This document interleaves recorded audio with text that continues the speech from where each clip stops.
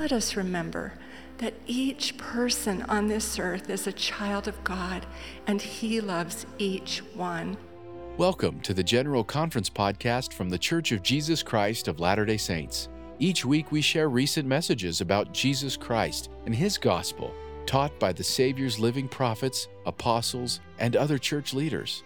Today we're sharing the message, His yoke is easy and His burden is light, from Sister J. Annette Dennis. As you listen, consider jotting down the spiritual impressions you receive that show God's love and direction for you. The story is told of a man named Jack who had a beloved bird hunting dog named Cassie. Jack was so proud of Cassie and often bragged about what a skilled dog she was. To prove this, Jack invited some friends to watch Cassie perform. After arriving at the hunting club, Jack let Cassie out to run around while he went inside to check in.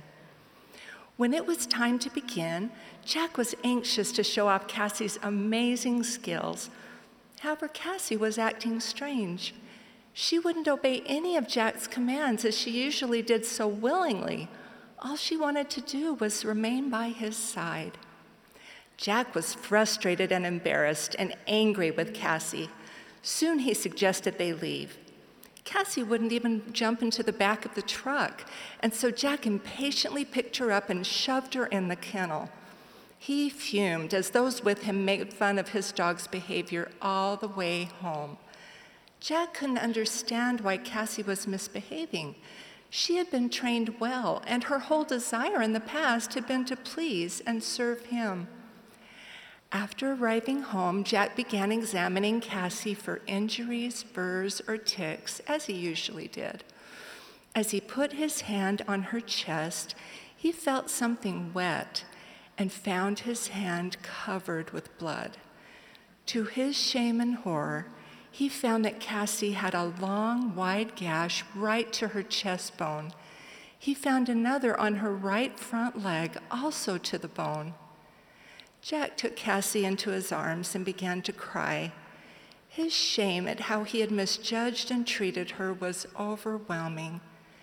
Cassie had been acting uncharacteristically earlier in the day because she was hurt.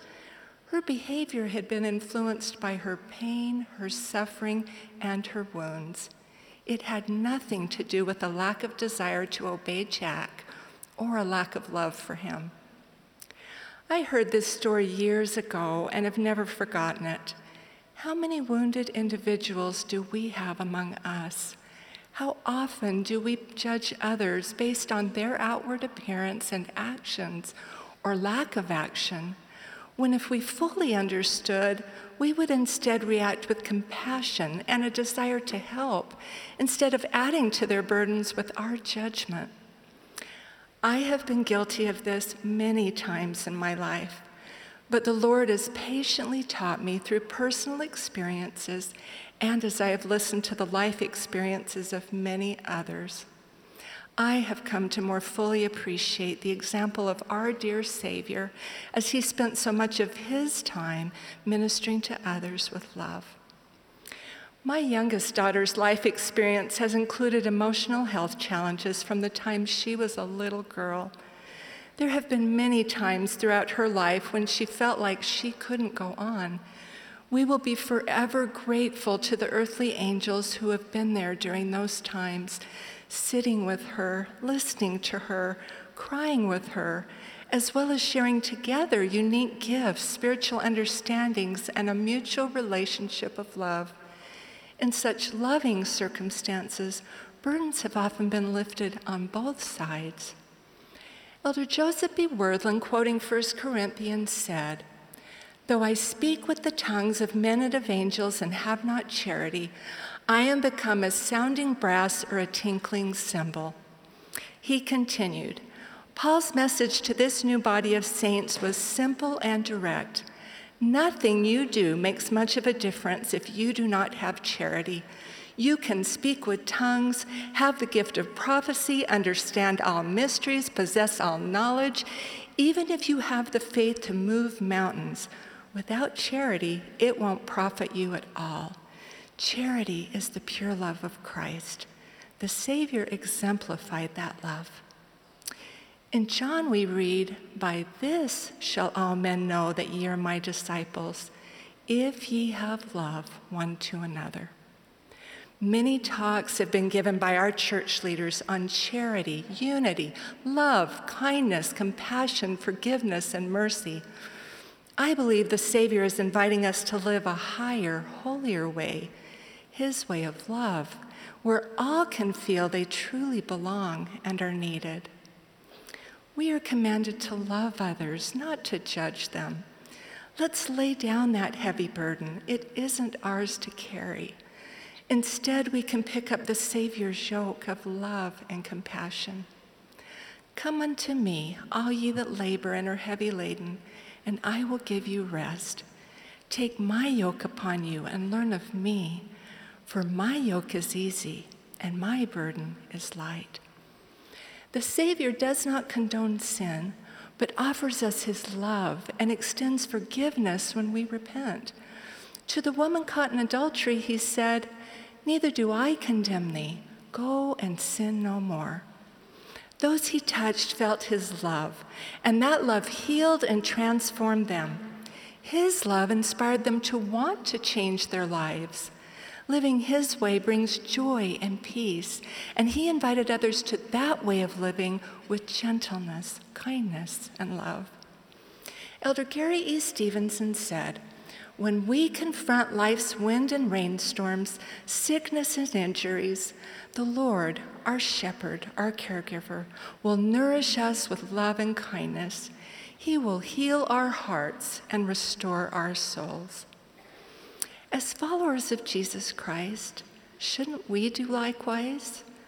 The Savior asks us to learn of him and do the things we have seen him do. He is the embodiment of charity, of pure love. As we incrementally learn to do what he asks of us, not out of duty or even for the blessings we might receive, but purely out of love for him and our Heavenly Father, his love will flow through us and make all that he asks not only possible, but eventually much easier and lighter and more joyful than we could ever imagine. It will take practice. It could take years, as it has for me. But as we even desire to have love be our motivating force, he can take that desire, that seed, and eventually turn it into a beautiful tree full of the sweetest fruit. We sing in one of our beloved hymns, "Who am I to judge another when I walk imperfectly? In the quiet heart is hidden sorrow that the eye can't see." Who among us might have hidden sorrows? The seemingly rebellious child or teenager, the children of divorce, the single mother or father, those with physical or mental health challenges, those questioning their faith, those who experience racial and cultural prejudice, those feeling alone, those longing to be married, those with unwanted addictions, and so many others dealing with a wide variety of challenging life experiences, often even those whose lives appear perfect on the surface. None of us has perfect lives nor perfect families. I certainly don't.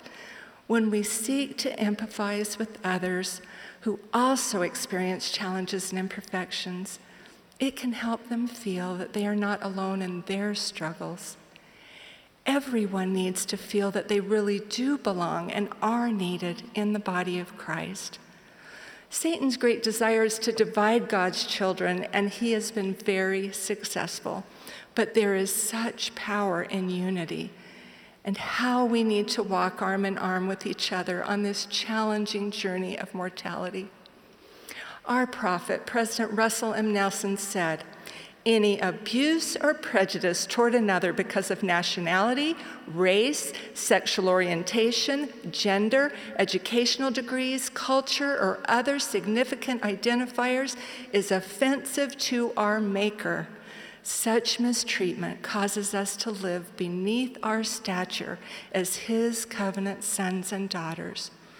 While President Nelson has invited all to enter and stay on the covenant path that leads back to our Father in heaven, he also provided the following counsel.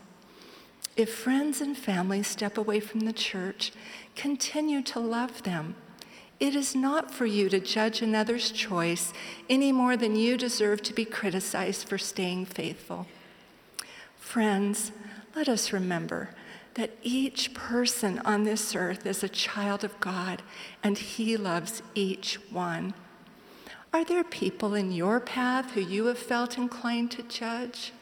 If so, remember that these are valuable opportunities for us to practice loving as the Savior loves. As we follow his example, we can be yoked with him and help foster a feeling of love and belonging in the hearts of all our Father's children. We love him because he first loved us. As we are filled with the Savior's love, his yoke truly can be easy and his burden can feel light. Of this I so testify in the name of Jesus Christ. Amen. That was the talk, His Yoke is Easy and His Burden is Light, by Sister J. Annette Dennis from the Sunday morning session of the 192nd Semi-Annual General Conference of The Church of Jesus Christ of Latter-day Saints in October 2022. At the end of a general conference, Church President Russell M. Nelson encouraged us to, quote, conscientiously look for ways to incorporate these messages in your family home evenings, your gospel teaching, your conversations with family and friends, and even your discussions with those not of our faith, end quote. Feel free to leave a comment about how you are living and sharing the teachings from this message in your life. Together, we can all lift each other. And along those same lines, if this podcast is helping you in your efforts to continue learning from General Conference, we'd love to hear. Leave a comment and rating, and please share it with your friends to listen in. We hope you have a great day.